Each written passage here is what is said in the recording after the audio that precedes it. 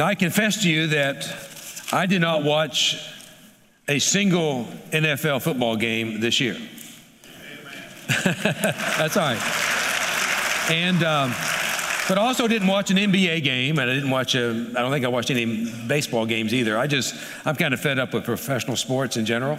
And, but I will confess to you that my wife asked me to watch the Super Bowl with her. And she said, well, you can go upstairs, but I'm going to watch Super Bowl. So I watched the Super Bowl. And let me tell you, it was a great game. And but what really impressed me about the Super Bowl was not what happened during the game, but what happened after the game. And there's a lot of discussion about who is the GOAT, right? I didn't know what that meant, really. The greatest of all time. And certainly Tom Brady is in the running for the greatest of all time. And if you're not a Patriots fan, you probably enjoy that picture right there. But without question, Tom Brady has been unbelievable as a quarterback. 8 Super Bowls, 3 MVPs, the oldest MVP in league history. And it wasn't Tom Brady's fault that his team lost the game. I mean, he threw for over 500 yards, and he proved, maybe most importantly, that 40 is not old. Can we agree with that? 40 ain't old. That's right. And there's been a lot of debate through the years who is the greatest of all time, whether it's Michael Jordan or LeBron James, Tiger Woods or Jack Nicklaus. If you'd ask the Israelites, the greatest of all time had to be Moses. Moses, the one who led them out of slavery in Egypt, the one who received the 10 Commandments from God. And yet Moses had his failures, made his mistakes, got sacked a few times, and didn't even make it into the promised land. So Joshua certainly could be in the running for the greatest of all time. He was faithful to God when nobody else was faithful. He believed when others didn't believe. And he led the children of God into the promised land. Could have been the greatest of all time in Jewish history. But the most important thing that Joshua does is he points us to Jesus. They have the same name. Joshua, Latinized, means Jesus. And both Joshua and Jesus led their people into the promised land. And today you and I experience salvation, the promised land, because of the ministry of Jesus. So who is the greatest of all time? Who is the greatest of all time? I would say that Jesus is the greatest of all time. And we've come here to worship him as the greatest of all time. I would say it this way: he is the GOAT, the greatest of all time, because he is the good shepherd. He is gracious, he is glorified. He is omnipotent, he is our Redeemer. Our redemption, he is almighty. He is the Alpha and the Omega, the anchor of history, the greatest teacher that ever lived, the greatest transformer that ever lived, and he is triumphant. Jesus is the greatest of all time. Amen? The famous British historian H.G. Wells, who was an atheist, said this: I am an historian, I am not a believer. But I must confess as a historian that this penniless preacher from Nazareth is irrevocably the very center of history. Jesus Christ is easily the most dominant figure in all of history. Jesus Christ, the greatest of all time. And we come here today to worship him. But there's this curious passage in John's Gospel where Jesus says these words: I tell you the truth, anyone who believes in me, that's all of you this morning that who have professed that Jesus is the greatest of all time, anyone who believes in me will do the same works I have done and even Greater works. Greater works. How can you and I do greater works than the greatest of all times? He says, because I'm going to be with the Father. Well, God continues to show great things. God continues to show and demonstrate his great power. And you and I get to proclaim that Jesus is the greatest of all time. We get to proclaim that Jesus resurrected from the dead, not just at Easter, but every day. You and I get to demonstrate that Jesus is the greatest of all time when we demonstrate his kingdom, when we live as his disciples, that you and I are called to make a mark. And that's a wonderful thing, but it's also a burden. Do you have a burden to make a mark for God? It's a wonder that you and I can do that, but do you have a burden for that, to make a mark for God? As I think about making a mark, I'm reminded of my mother-in-law, Lois, who was actually in Colombia this past week. But my mother-in-law, if you come, she's the auditor of Horry County and has been so for so many years that I don't know how long she's been there. But if you go into Lois's office with a question about a tax problem in Horry County, there's a likely chance you will hear before you leave her office this question: do you know Jesus Christ as your personal Savior? And I can guarantee if you go to Walmart with her and you go through the checkout line, she's going to ask that checkout clerk, do you know Jesus Christ as your personal Savior? She's committed to making a mark for the Lord. And she's not one bit ashamed of that. I wonder how many of us are not ashamed to make a mark. You know, we wear our favorite team's shirts. I haven't got anything blue on today, I don't think, but normally I would. But we wear those unashamedly. We make a mark all the time for our favorite team, whether it's the Eagles or the Patriots or the Wildcats, or you know the names, right? You fill in the blank. But will we make a mark for the greatest of all time? Will we stand up? Will we speak out? Sometimes we never make a mark for God because we're too focused, too busy chasing what we want God to do for us. God, I got all these problems I need you to solve. I got this situation, God, that I need your help with. We have that same grumbling mentality that the Israelites had. Grumbling about what we don't have rather than what we have been blessed with. Nick and I were talking about this message, and I loved his statement here, is that we sometimes chase circumstantial deliverance instead of character development. We want God to change our circumstances, but don't mess with my character. You see, God uses our circumstances to shape our character. You know, it's something like this. There's something in our life that makes us uncomfortable. There's something we want God to take care of. There's something we want God to fix.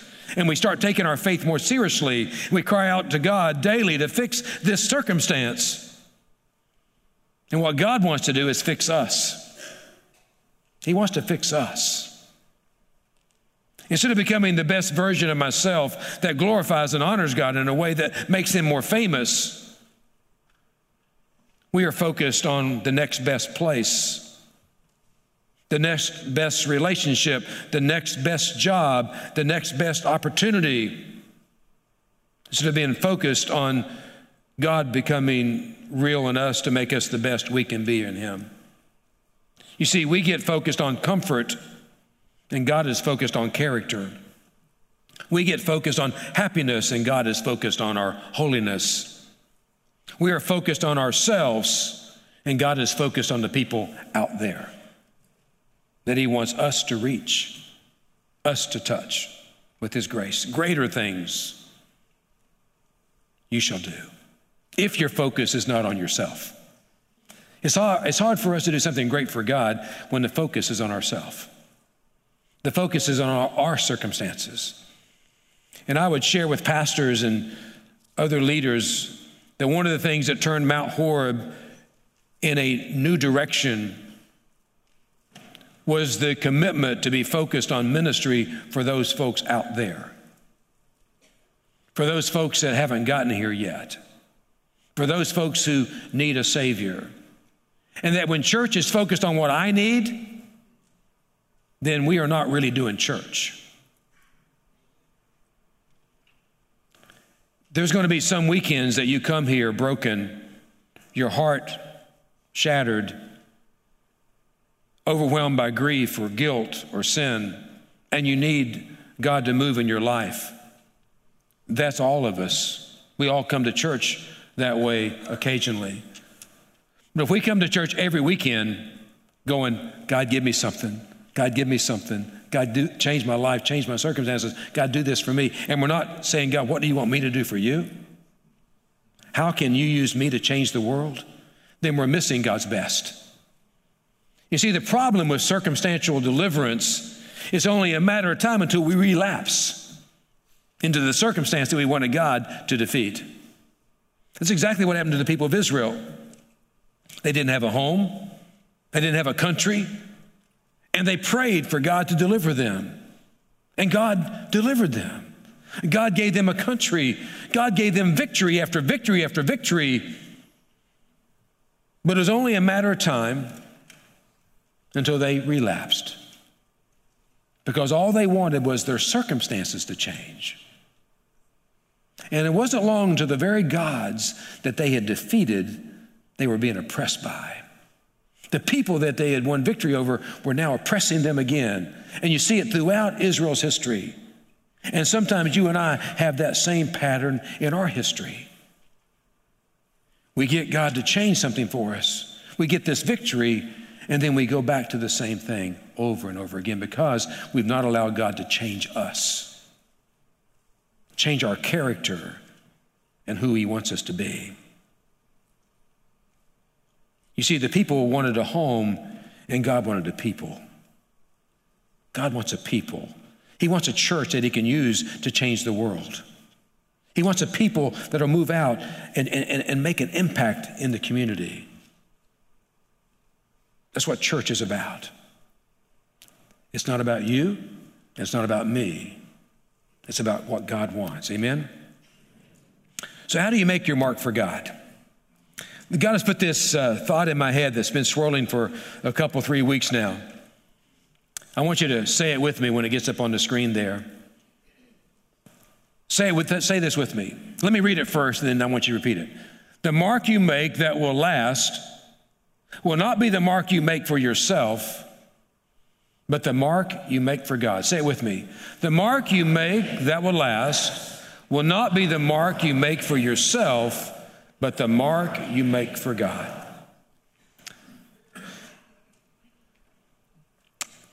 Is our focus on making a mark for ourselves, or one of those other gods that are out there in the world that chase after us? Or are we willing to make a mark for God that will last?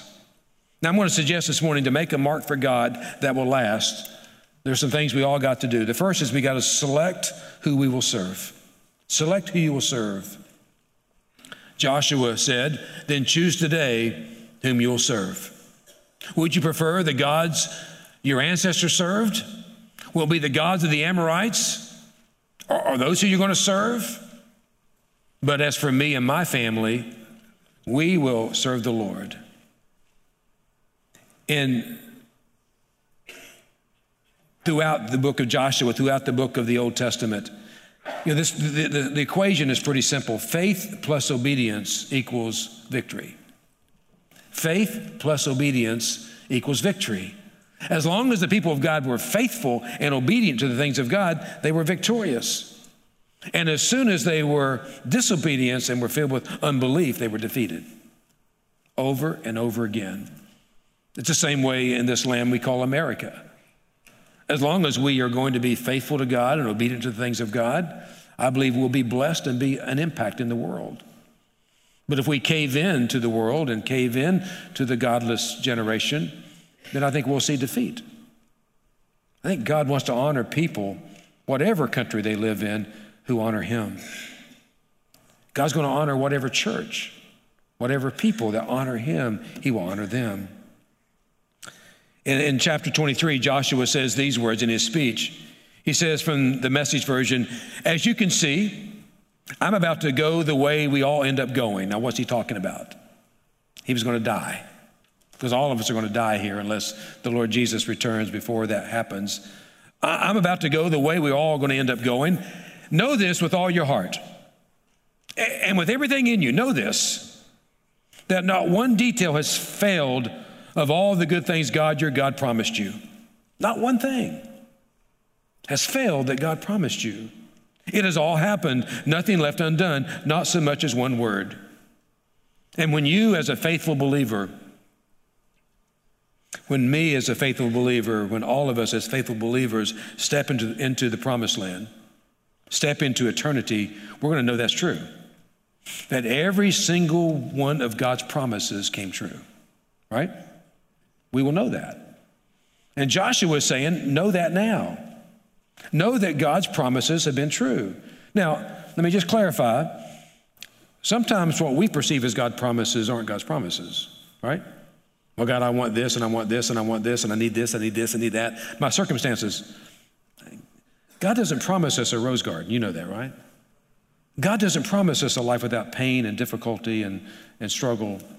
But he promises, I'll be with you. I'll be there for you.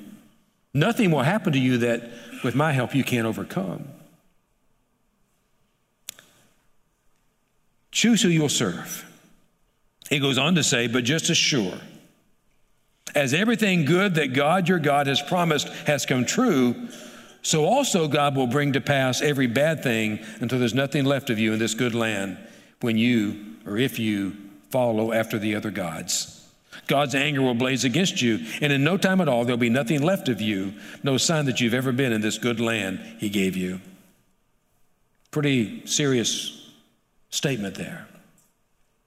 We like to talk about the love of God, the grace of God. I love talking about the love of God, the grace of God, but we need to hear about the justice of God. You know, if you don't follow, if you chase those other gods, then this will happen to you. Now, the reality is that Joshua knew he couldn't choose for them. I can't choose for you. We can't choose for our children or our grandchildren. But our prayer is that they and you and all of us will choose Almighty God, that he will be our God above all the other gods. And here's the reality, folks. We've got to choose every day. There has been a time for many of you when you made a decision to invite Jesus into your life and he changed your life. You became a new believer. But every day, don't make no mistake, every day we must choose the God that we're going to follow. Because from the time you and I wake up to the time we go to bed, we're going to be harassed by other gods. We're going to be pursued by other gods. And we've got to choose this day, who am I going to serve? Who am I going to follow? Who am I going to worship today? Because every day we'll have new challenges and new temptations and new trials. And let me just say this, when you choose God Almighty, you're not choosing religion. Nobody in this room here needs more religion. We got way too much religion in the world today. Would you agree? God did not come to give us a religion. He came to give us a relationship. A personal relationship with God Almighty through his son Jesus. We don't need any more religion. I'm not interested in giving anybody religion. I want to give them a relationship with Jesus Christ, God's Son, every day that we make that choice. You know, the question we have, or the choice we have, will you make a mark for God that will last forever? Or will you make a mark for another God that won't last forever? You know, you can make a mark in this world that may last for a few years after you're gone, but eventually that mark is going to fade out. Eventually that mark is going to be weathered by time. People are going to forget the mark you made. if you make it for another God. But if you make it for Almighty God, that mark will never be forgotten. It lives on into eternity. So you got to select who you serve. And then secondly, I would say this morning, it's got to start at home. As for me and my house, says Joshua, we will serve the Lord. Starts at home. Doesn't start at church. Starts at home. It starts between husbands and wives. It starts between parents and children. And let me just say a word to dad. Since I'm a dad, since I'm a grandfather, we need to lead the way. Can I get a second to that? We need to initiate choosing God first. I was blessed to see men come on Tuesday night to the oyster roast with their children and with their grandchildren, because they were demonstrating that I'm choosing God. I'm choosing God. To watch some little fellows there listen to an old bass fisherman talk about Jesus was powerful. Start at home.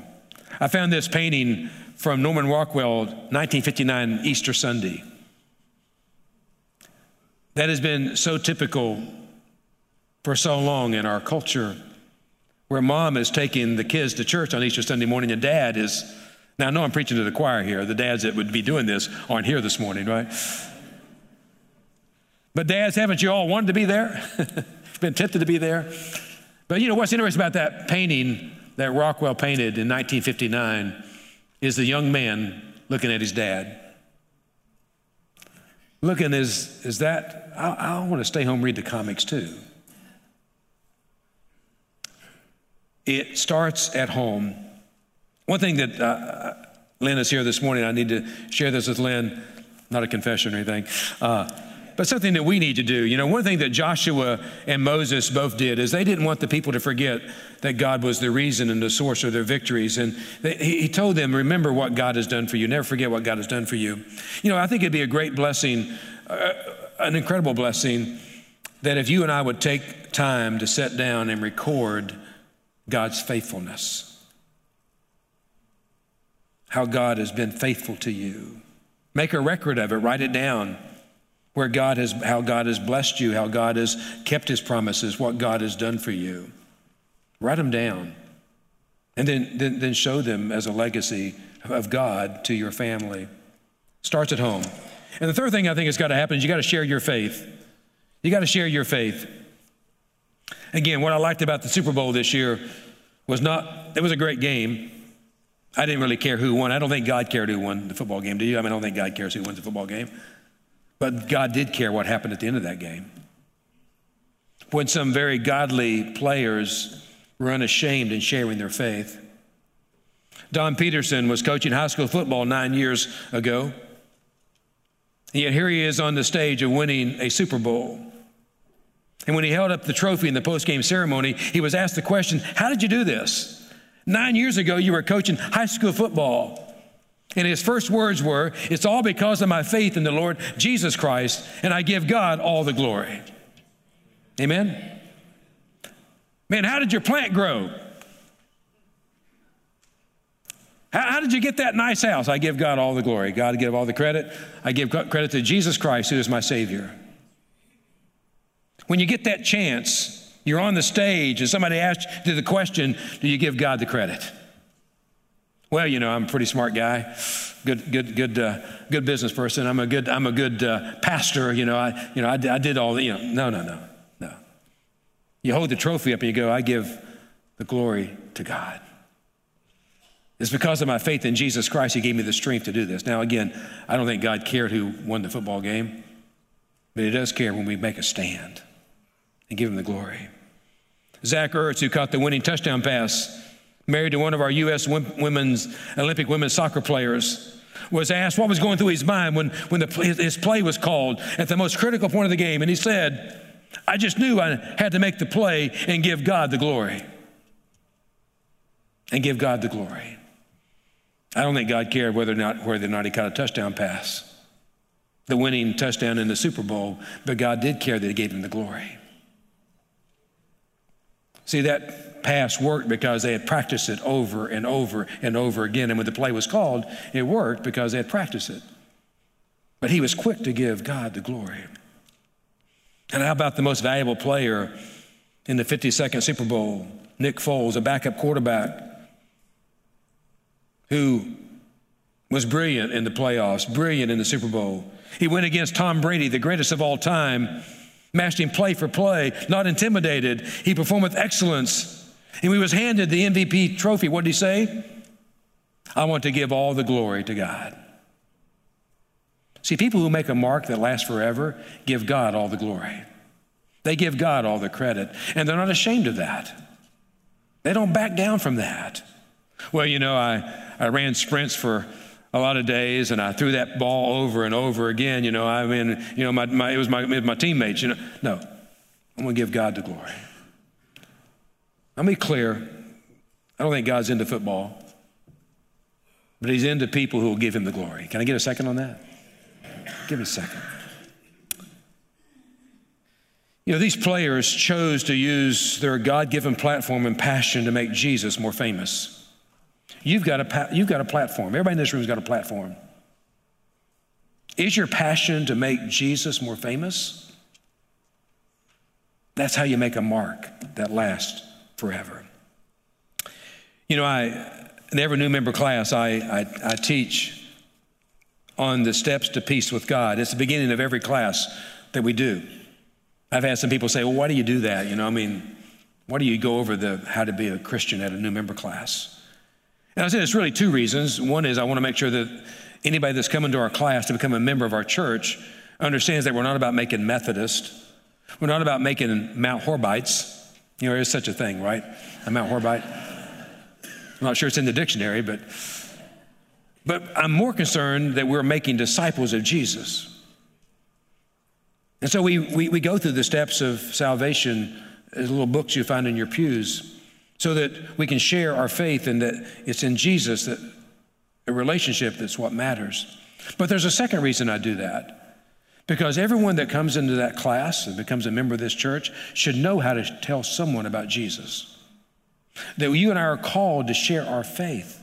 Because all of us have a friend. If I would just ask you to pause right now and think about somebody that you know that doesn't know Jesus, how long does it take for somebody to come into your mind?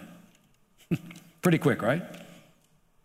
But you know, sometimes our strategy is to bring them to church and let Pastor Nick or Trevor or Jeff tell them how to find Jesus. No, He wants you to tell them. He wants you to tell them. He wants you to make a way for Him.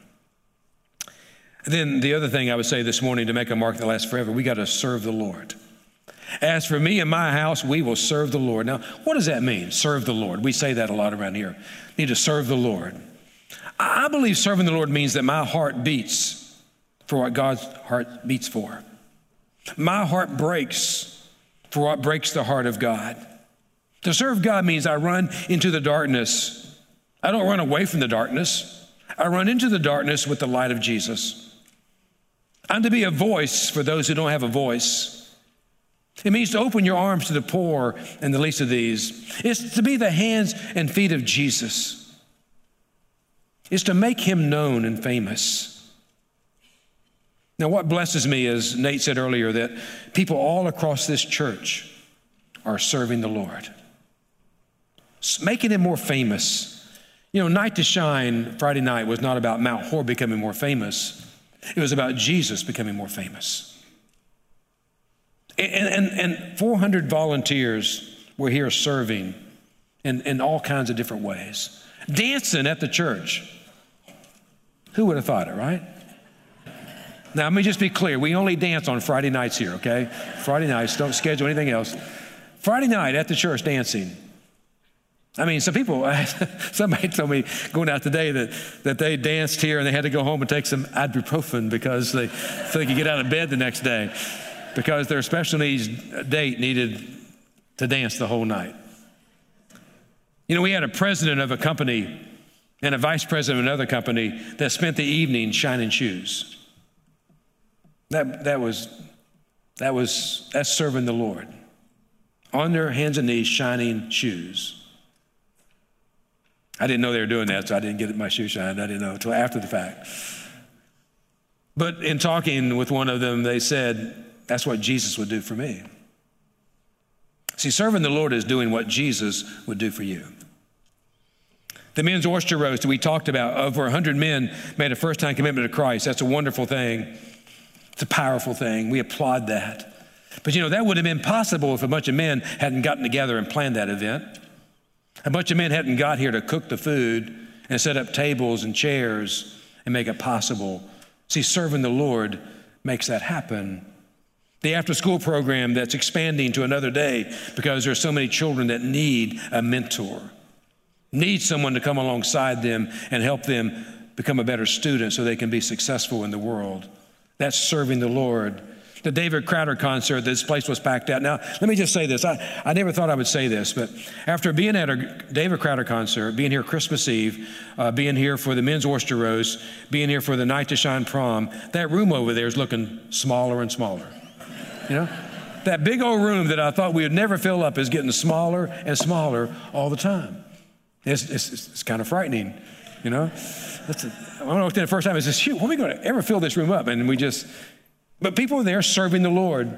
Confirmation mentors will come back today and serve the Lord by helping 118 eighth graders make a mark for Jesus in the world. Couldn't do it without those mentors. Some of you are here this morning. We saw Boy Scout mentors up here walking alongside young men, shaping their lives. I got to put a plug in for the men that gather with me on Friday morning for men's prayer breakfast. 79, 80 men this past Friday who came to serve the Lord by praying for this event right here, praying for you to be here, praying for this message to be effective. Carson Wentz, the quarterback that didn't get to play in the Super Bowl that would maybe the MVP, he said this in his testimony: do not lose sight of the bigger picture. It's not about games. It's not about championships. It's not about trophies. The ultimate prize is living for the Lord. Amen? That's the prize, folks. That's how you make a mark. I believe this. God has something for you to do that nobody else can do as well as you. God has something for you to do that nobody else can do as well as you. Will you make a mark for Him that lasts forever, that only you can make? And then finally this morning, you got to make your mark through Him. You make your mark for Him. Here's the good news. He will give you the strength to make your mark through Him. I couldn't be up here today unless God's Spirit was up here with me. God is making a mark. I would give you these thoughts as you make your mark through Him, that God is with you. Joshua said, God was with you throughout this journey. In the wilderness, God is with you. And secondly, I would say that God fights for you. In the Message version of Joshua 23, Joshua declares, God has driven out superpower nations before you. And up to now, no one has been able to stand up to you. Think of it. One of you, single-handedly putting 1,000 on the run. One of you. Why? Because God is with you and God fights for you. There's a story that Max Lucado writes about in his book on Joshua. It's a story about Nadine Curie, 13 years old, 5'2", weighed probably 100 pounds. His mom had moved from Minnesota to Philadelphia. She had lost her job as a hotel maid, was looking for work. In the year 2000, she had escaped Liberia. And so Nadine was a new kid in a rough Philadelphia neighborhood. His mom was an unemployed immigrant. Everything a wolf pack of bullies needed to justify their attack. And did they attack? These bullies pushed him and shoved him and ambushed him, and then they got him behind a tree, suspended him on a 7-foot wrought iron fence. Now, young Nadine survived the attack, only to probably face many more, but the bullies made a mistake. The bullies filmed the attack and put it on YouTube. And then the authorities got involved and they came and arrested the bullies. The story went viral, and young Nadine ended up on a national TV show. While he was telling his story, the story was playing on the screens behind where he was seated. And he said these words, "I hope the next time maybe it could be someone bigger than me." And then at that time, the screens parted and out walked 3 Philadelphia Eagle football players. And I sat down beside young Nadine and said, "We're going to be your bodyguards." And they gave him their cell phone numbers. And I said, "If you need us, you call us." See, God sent somebody to fight for him, and God fights for you. I believe that we are not made to live in fear. We're to be conquerors, not cowards, to live with courage in this crazy world. We know that God is with us and God fights for us. And finally, I would say this morning that God always keeps his promises. He's going to keep his promises. He's going to be with you. He's going to give you strength. You know, I said earlier that we need to choose who you're going to serve. You got to share your faith. It needs to start at home. Serve the Lord. And you say, well, you're the pastor of the church. It's easy for you to say that. It's what you get paid to do. Serve the Lord. Share your faith. But I can tell you it wasn't always like that for me. I can remember when I was 14 years old, I'd just become a Christian. I was scared. I didn't know how to be a Christian. And I went to a Christian coffee house. We did those in the 70s in the basement of a Nazarene church. Had some blue lights, black lights down there, little posters on the wall that says God loves you and God is with you, and probably a God fights for you and God keeps his promises. And near the intermission, the speaker challenged us as students to go out and during the break for a 15-minute break and tell someone about Jesus. Well, I did what some of you would do. I went up into the sanctuary and went to the altar and prayed. I said, God, I don't know how to do this. I've never told anyone about you. I don't know what to say. I don't know where to go with this. And then I did what some of the rest of you would do, is I stayed there praying until the music started downstairs. Because I figured if the music started downstairs, everybody would be back downstairs. There'd be nobody for me to talk to. You ever done that, right? God wants you to do something and you say to God, well, wait a while, or when I get ready, or when I get stronger, when I know more, then I'll tell someone, but not right now. That's what I was doing. I was waiting for the music to start. Hey, safe. I can go back downstairs. Well, God had a different plan. Got up from the altar, turned around in dark sanctuary, and a voice on the back row says, hey, can I speak to you? Me? And so I went back there kind of trembling, not knowing what to say. I didn't know what was going to happen. And there was a young man there in his late teens, early 20s. Had a young woman with him, and he said, I saw you up there praying, and I don't know how to do that. How do you do that? How do you pray? You're asking me? A 14-year-old new believer. He said, would you tell me about God? And so it'd be his girlfriend was Catholic. I'd never met a Catholic before. I didn't know what Catholics believe, and she wanted to know what Christians believe or what Protestants believed and what she believed, and I got nothing here, you know. I don't know anything, right? I can just tell you about Jesus. How my life was like before I met him, and how I met him, and how my life's different because I met him. It's kind of what Hank Parker did on Tuesday night. What was my life like before Jesus? How did I meet him, and how's my life different because I met him? See, you got that story. If you're a believer in Jesus, you got that story, right? I just told my story. And then he said these words to me. Would you go up there to the front of the church, because I want to invite Jesus into my life. Would you pray with me up there? And so I did. I went up there, and not knowing what to say or what to pray, but God knew, right? God knew. Well, a week or two later, I ran into the youth leader who had put that together. And they said to me, hey, it was amazing what you did there that night. I said, well, I didn't know if I don't know. I just did what I could do. He says, you don't know the story then, do you? I said, no, I don't know the story. Well, the young man that you prayed with was there on a work release from the prison there in Ashland, Kentucky. And his parole officer was downstairs, and that was his girlfriend. But he went back into prison a different man. He had a breakthrough. I was astonished by that. I didn't know what to say, I didn't know what to do, but God did. But you see, that man had a breakthrough that night, but I had a breakthrough. I learned that God was with me. I learned that God fights for me. I learned that God keeps his promises. And see, on that night, I learned that I could do something for God. I didn't know that many years later I'd be sitting here this morning talking to you, but God did. He knew this 14-year-old, inexperienced, new believer would one day be speaking to you. A breakthrough. So this morning, I want to challenge you to make a mark for God. In your bulletin, there was a card. If you didn't get one, grab one on the way out, a card called Breakthrough.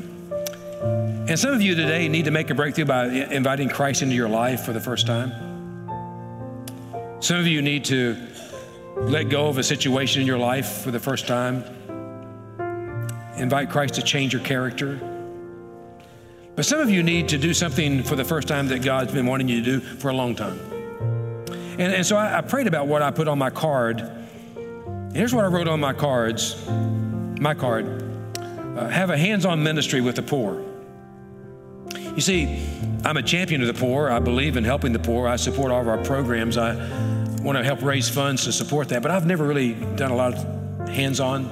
I've been on a mission trip or two. But God says, Jeff, you need to get down and wash some feet. You need to get your hands dirty. You need to get involved more personally in these ministries with the poor. So that's what I wrote on my card. My goal in 2018 is to be more directly involved with those who are hurting, the least of these. Now, I don't know what God's calling you to do, but I know he's calling you to do something that will last forever. So I'd ask you to take this card and pray over it and write something on it and put it in a place where you can see it every day as a reminder that God wants you to make an impact to change the world. Father God, I thank you for this time that you've spoken to us today. I thank you that you sent your son Jesus to make a mark on a cross, nail-scarred hands, blood flowing down to leave a mark on us as forgiven people so that we can make a mark for you. And Father, I thank you that right now those who don't know you can know you. Those who feel totally helpless can find hope. That if we confess our sins, you forgive us and you can give us a brand new beginning today. You can begin to change our circumstances so you can change our character. Father God, move in your people today. In Jesus' name I pray, amen.